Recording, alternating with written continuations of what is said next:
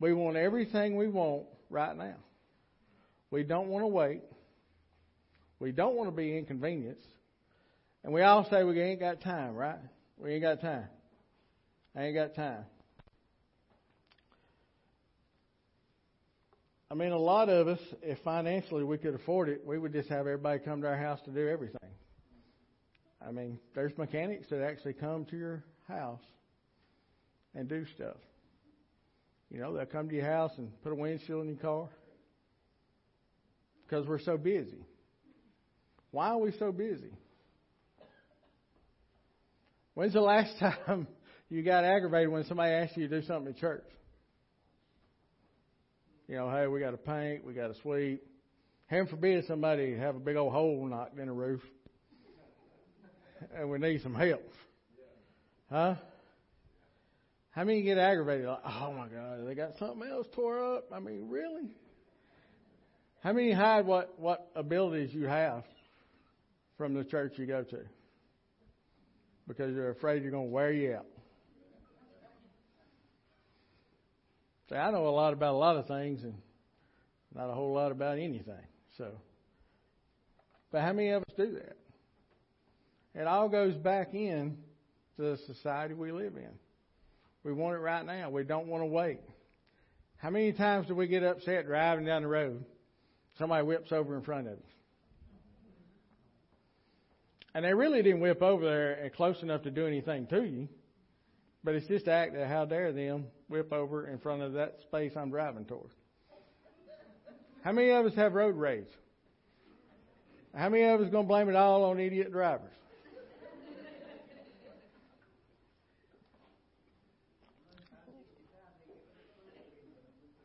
Mm-hmm. But again, it's us. Why are we controlled by the things around us? Why are we so upset? Why are we in such a hurry? Well, I'm in a hurry because I got to do a lot of stuff. See, impatience is the new virtue. Impatience is productive. It means you get things done. Don't have to wait. You get it done now. Look at all this stuff I get done. The faster I get done, the quicker I get my money. Right? But again, it's patience. You know, it's kind of like I can remember the first ticket I got, and they said, well, why is he speeding? I was in a hurry. Why was you in a hurry? Because I was in a hurry. I mean, ain't everybody supposed to be in a hurry? I mean, I had to get to this girl's house or a friend's house. I don't even remember why I got a ticket, besides it was speeding. But I'm sure it was something important. But flash forward again, I can remember the last speeding ticket I got. I was grown. Cop goes, why are you in a hurry? I'm stupid. I mean, is 55 not fast enough? It's not. No, it's not. Especially when you woke up and you're about an hour late, right? Yeah, ask Luke how fast he had to drive to work when he wakes up an hour late and he already lives an hour from where he's supposed to go to work. There's no amount of speed that you're going to make up an hour. But that's the same way in our lives. Do we not do the same thing? And then we wonder why God does not do some of the things we do. We live openly and continually in sin. And a lot of it is done naively enough because we don't think about it. Because why? The world is so fast. I mean, everything happens so fast and it stacks up against you that you can't keep up with it until it's on top of you. And then by the time you think about it twice, you're tired, you go home, you sit down, and next thing you know, what happens when you sit down? Right? How much thinking you doing then? I don't know that I've had a dream. And if I have had a dream, it's been a bad one. So how much thinking are we doing? I mean, our lives are so busy, and we're consumed with so much chaos. And everything's got to be going so fast. I mean, well, you know, the reason I'm running late is because the lady in Walmart didn't get me checked out fast enough. Well, now it's your fault because you didn't check yourself out fast enough. Right? I mean, we complain because we can't get checked out fast enough. They give you a register and say, well, check yourself out then. Then what do we do? We get mad because, well, I'm having to check myself out. Well, then go wait in that line with the other 400 people. I mean, they just tricked you in. I mean, 50 years ago, they didn't have but 2 cash registers anyway. Right? Find you somewhere else to go and quit complaining. What happened to the people of Egypt? What happened? They grumbled, they complained. God, He listened over and over and was long-suffering, was patient and loving and full of grace and full of mercy, but there is an end to it. You cannot continue to openly live in sin in your life and expect God to bless you in everything you do going and coming. No longer can you do it. It's never been that way, but now we live in a society where we think that this is what we have to do. This is acceptable. This is the new, right? And it's not. We wonder why God doesn't work in our lives. It's because we're impatient. We don't want to work for anything. We don't want to wait for anything. We don't want to listen to anybody's opinion. We don't want advice. We don't want the preacher to tell us anything because now he's talking to me directly and he's done figured out what's going on in my life personally and he's done told somebody and here we are. Can I tell you, sin is not complicated. I have worked hundreds, maybe even close to thousands of people in 25 years. I've seen every kind of thing that could ever be done.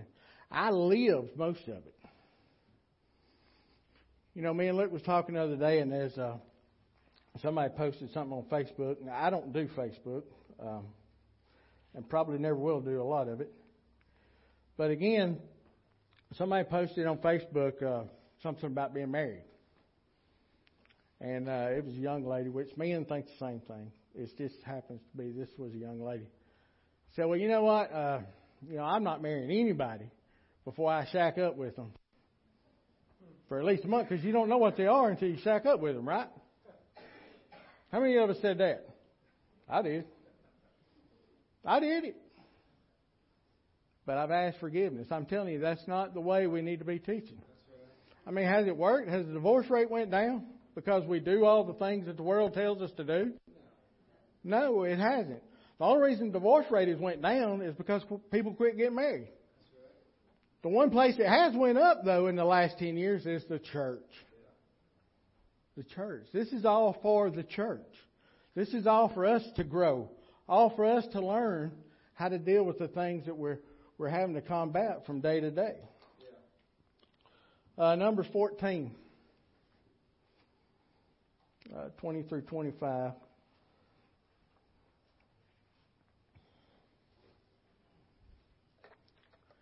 It says, then the Lord said, I have pardoned according to your word.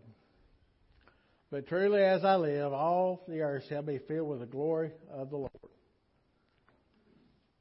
Because all these men who have seen my glory and signs which I did in Egypt and in the wilderness, and have put me to the test now these 10 times, which it ends up, at that point it was 10 times, but it goes deeper and deeper, and have not heeded my voice, they certainly shall not see the land of which I swore to their fathers, nor shall any of those who rejected me see it. But my servant Caleb, because he has a different spirit in him and has followed me fully, I will bring into the land where he went, and his descendants shall inherit it. Now the Amalekites and the Canaanites dwell in the valley tomorrow turn and move on to the wilderness by the way of the Red Sea. So again, everybody didn't make it. Why do we think today? Do we think because Jesus died and paid that price for our sin, do we think that covers everything? That we don't have to have a Savior, that we can do it all ourselves, that we can continue to live in sin openly, and God is not going to punish us. And then we ask ourselves, well, why God? Why God? Why God? Why God? Why don't you look in the mirror and go, why God? I wake up every morning and I look in the mirror and I think, one, that I am so thankful that my God is gracious. I'm so grateful that my God is merciful. I'm so grateful that He gave His Son for my life. And I'm so thankful that I'm still able to repent. And I'm still able to come before Him and know that He is everything He says He is. That I have the mindset that I need to try to do everything I can to serve Him. One of the biggest things with impatience is you're a selfish person. When I wake up in the morning, my wife will tell you I'm not a morning person. I'm just not a person that likes a bunch of questions. But I can tell you, how many of us wake up, I can tell you the first thing that I go is, everybody get out of my way. Don't be around my sink. I'm in a hurry. I don't know why I'm in a hurry, because I can go to work whenever I want to go to work. Now, I have to work, but I don't have to be there at like 6 or 7 on the dot. I'm not punching a clock. But everybody got to get out of my way. Don't be getting in the way of the shower. Don't be touching this. Get away from the toilet. You ain't fast enough. Get out the way. Then I'm driving to work, and I'm like, what are y'all doing? Who gave you your driver's license? Well, it's the same person that gave me mine. And I'm not in a hurry. And so then I get to work, and I start dealing with whoever I'm dealing with. And then I thought, well, how did you get a job? What are we paying you again? Don't we pay you way too much for what you do? If I got to make all the decisions, I got to point my finger on everything. What do I need you for?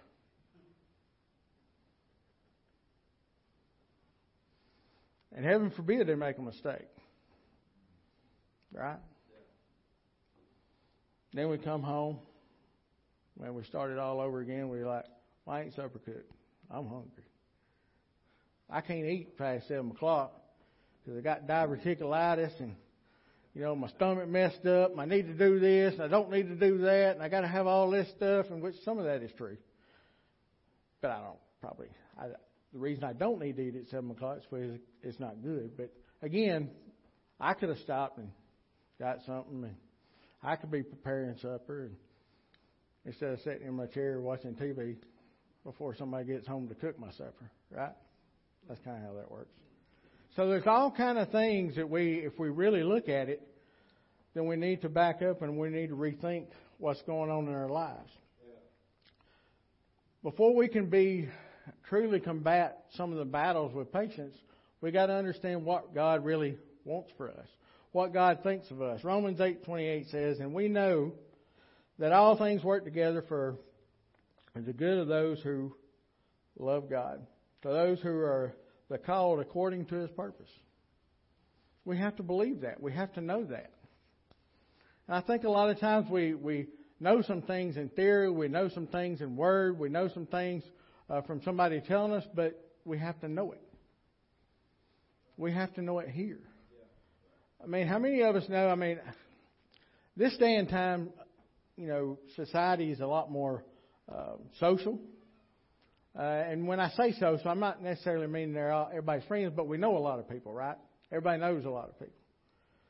And so I think sometimes we look at God in that same way. We know God, but we don't know Him. It's kind of like my son knowing somebody in West Morgan that he played football against, and he follows him on Snapchat, TikTok, Skipper Snap, Insta Spam, whatever it is, but he don't know him. But he knows him, right? So y'all all think that way from a certain age. Now, some of y'all hip adults, which is not me, some of y'all hip adults, y'all think that way too, and y'all got bunches of friends, and you know all these folks because Facebook says you do. But you really don't know them, you just know what they put on there for you to see. So again, I think a lot of times that's how we treat God. We know God. I can tell you, before I was saved, I was raised in the church. I was a little, I don't know what they call them. Pastor can probably say. The little kid wore the little white robe and lit the candles at the Methodist church. I don't know what they call it, altar boys or. Yeah. Yeah, but anyway, I lit them candles and snuffed them out and all kinds of stuff. So, I was raised in church. So I knew God, but I didn't know God. I even had some folks tell me after I got saved and got called to preach that, well, you was really saved back when you went to the Methodist church. You just don't realize it. Well, then how was I saved if I didn't realize it? I think we got a lot of folks in church today that are saved, but they're not saved. They know God, but they don't know God. If they knew God, then the Holy Spirit would be on them so bad, just like He's on me. So bad for doing some of the things that we continue to do, all because we love one another. All because of all the things that is thrown up in our lives. Proverbs 19:11 says, "The discretion of a man makes him slow to anger, and his glory is to overlook a transgression." Impatience will never get to this point. We'll never be able to overlook. It's the building block for so many bad things in our life. It's the building block for unforgiveness. Everything we do to one another, God stands there waiting. He's watching. And He shall and will do it to us. Remember, grace is freely given, not something you deserve. Overlook, forget, don't dwell. How many of us know what we deserve? I got a little bit of what I deserve. I got a boot. Got to spend a night or two or whatever in jail. Had to pay a bunch of money. But really, I still didn't get all that I deserve. Because the society we lived in let me buy my way out of most of it. How many of us got family members today that's buying their way out of it? How many families do we know that enable sin to run rampant in somebody's life? I didn't raise my kids and say, well, boys will be boys. I tried to raise them the way the Bible told me to raise them. Now, I never said my kids wasn't going to do this and that, they wasn't going to get in trouble, because they did. But they paid the price for it too. I got away with lots of things and for a lot of years. But again, grace is freely given, not something we deserve. 1 Peter chapter 2, verse 19-24. It says, "For this is commendable if because of conscience toward God one endures grief or suffering wrongfully." Now, I want you to pay attention to this. For what credit is it if, when you're beaten for your faults, you take it patiently? So, naturally we're like, well, see, we don't have to do that. But you need to understand what's going on here. He says, "But when you do good and suffer, if you take it patiently, this is commendable before God. For to this you were called, because Christ also suffered for us, leaving us an example." There's the key there, example. I want y'all to think about all the things that we go through. How bad, how good, how indifferent. I want you to understand the things that we go through. And I want you to understand when it talks like, "For to this you were called, because Christ also suffered for us, leaving us an example that you should follow His steps." Whose steps were we supposed to follow? His steps. So as bad as we get it sometimes, and as bad as the things are, and trust me, when it's going on in my life, I think I'm the only one it's happening to. Heck, when I was getting carried to jail, and I know I wasn't the only one going to jail, I was going, oh my God, I'm the only one that's going to jail. God, if you'll do this right here, then I'll do this, this, and this. Well, He didn't do it. I still went to jail. But how many of us made those deals? When I got divorced, I was like, oh my Lord, I'm the only one that's ever been through a divorce. Well, the world we live in is everywhere. It's commonplace now. But again, when we're in the middle of it, we think we're all alone. But remember who we're supposed to be following. Remember who suffered everything. But guess what? He did it all at one time. So I've had 52 years to get where I'm at, and all the problems I got and all the problems I still create for myself, all the chaos, the anxiety, the stress, all that. I've had 52 years to do it. Jesus wiped it all out in a moment. Remember that example. It says, who committed no sin, nor was deceit found in his mouth. Who, when he was rebel, now I want us to pay close attention. When he was rebel, did not revel in return. When he suffered, he did not threaten, but committed himself to him who judges righteously. Who himself bore our sins on his own body on the tree, that we having died to sins, might live for righteousness, by whose stripes you were healed. Right? Think about it. What do we do when somebody comes to us?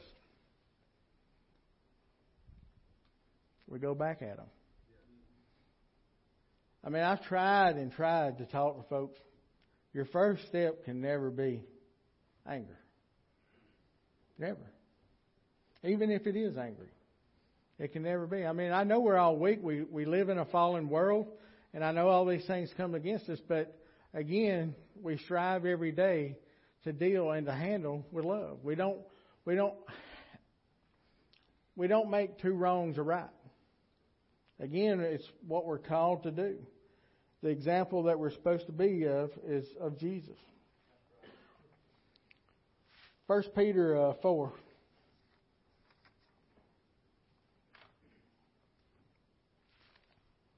7 through 11.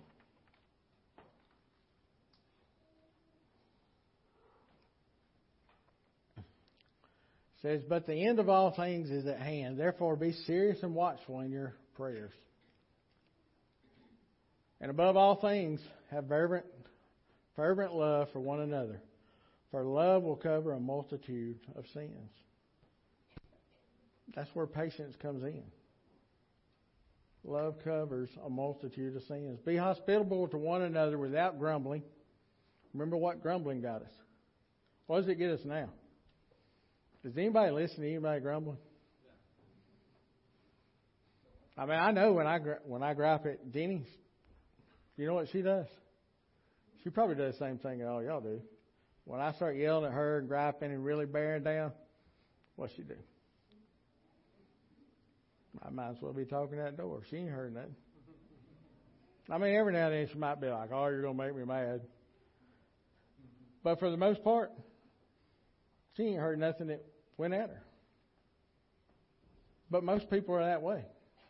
When you complain, when you just keep bearing down on them. When's the last time you prayed for them? I mean, some of the times that Jenny's got me put me in my place more than not, she's like, well, that's not very Christian. I mean, what is that? You're very Christian. She goes, well, what do you think God would think? Well, sure, it made me mad. Then when I walked outside and got away from her, said she wouldn't say nothing else, I really started thinking about it. I mean, we have that power. We serve a God that has created everything we have. Yeah. You got a child, guess what? You didn't do that. God did that. Yeah. You got a car, guess what? God did everything. He wants to do everything for us. Yeah. It's not about us. It's about Him. In every aspect. It says, as each one has received a gift, minister it to one another as good stewards of the manifold grace of God. And if anyone speaks, let him speak as oracles of God. If anyone ministers, let him do it as with the ability which God supplies, that in all things God may be glorified through Jesus Christ, to whom belong the glory and dominion forever and ever. Amen. Look, there's simple aspects of our life that the world just keeps complicating, that they just keep getting involved in. All these things seem to be good. I'm sure X amount of years ago that welfare was thought to be a good thing. Right? We did it for the right reasons. But look what it's grown into. Look at all the government programs.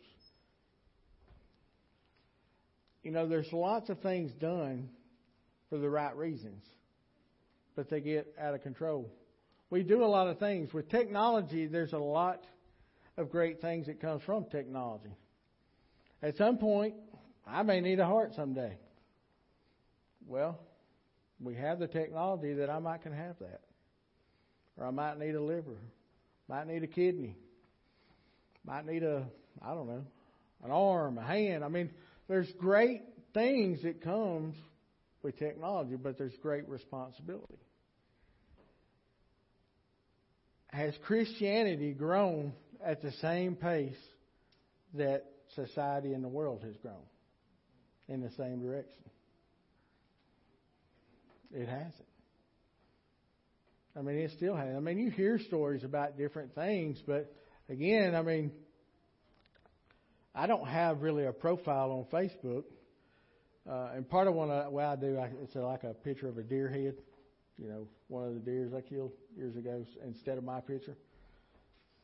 But, I can't even go on it without, seeing 3 or 4 posts. And then they say it's because I ain't got a profile. Maybe.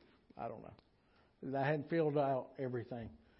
But I get more ads about, 40-year-old women in Russia and, 30-year-old women in Bahamas. And I was like, well, maybe it's because I ain't filled it out. So I just don't mess with it that much. But then Luke was showing me the other day, and he goes, look at this. Well, I know he's filled out his profile. And he's, kept his up. It was just straight up porn. I seen it straight up. I said, well, look what you do for that. He goes, I ain't done nothing. But again, there's great responsibility comes with everything we do. There's great responsibility we have to our families. There's great responsibility we have with each other at home. Before we even get out in the open, the father is supposed to be the leader. He's supposed to be the spiritual leader. Right? How many fathers have been the spiritual leader? How many fathers are the spiritual leader? How many have a father? There's things that's changed in this society that we live in. Some may have several fathers. I don't know. It seems to be more commonplace today. But even if you do, it's at the end of the day, you have to pick up right now. So today is the day that you start living the way the Lord would have you live. So if you're the man of the house, then be the man of the house. Be the spiritual leader. Guess what? Mamas ain't out of it either. Mamas, you're supposed to run the household. You're supposed to take care of the home.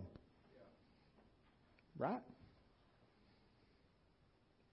See, there's lots of debate now, and it's been going on since women's lib and everything. Well, women can do all these things better and greater, and some things they can. But that's what God's called you to be, is to be head of your household. Then be it. Right? While the husband's out supposed to be working, taking care of you, then be the head of the household. Then be it. Spiritually, physically, and mentally. It takes a mother. It takes a father. God's called us to be what God's called us to be. And I can't help it that we got all the movements that say different. Movements don't have nothing to do with God's Word. God's Word says it is what it is. You know where you stand. Sin is sin. Sin abounds where God's not. You can't keep muddying up God's Word with sin.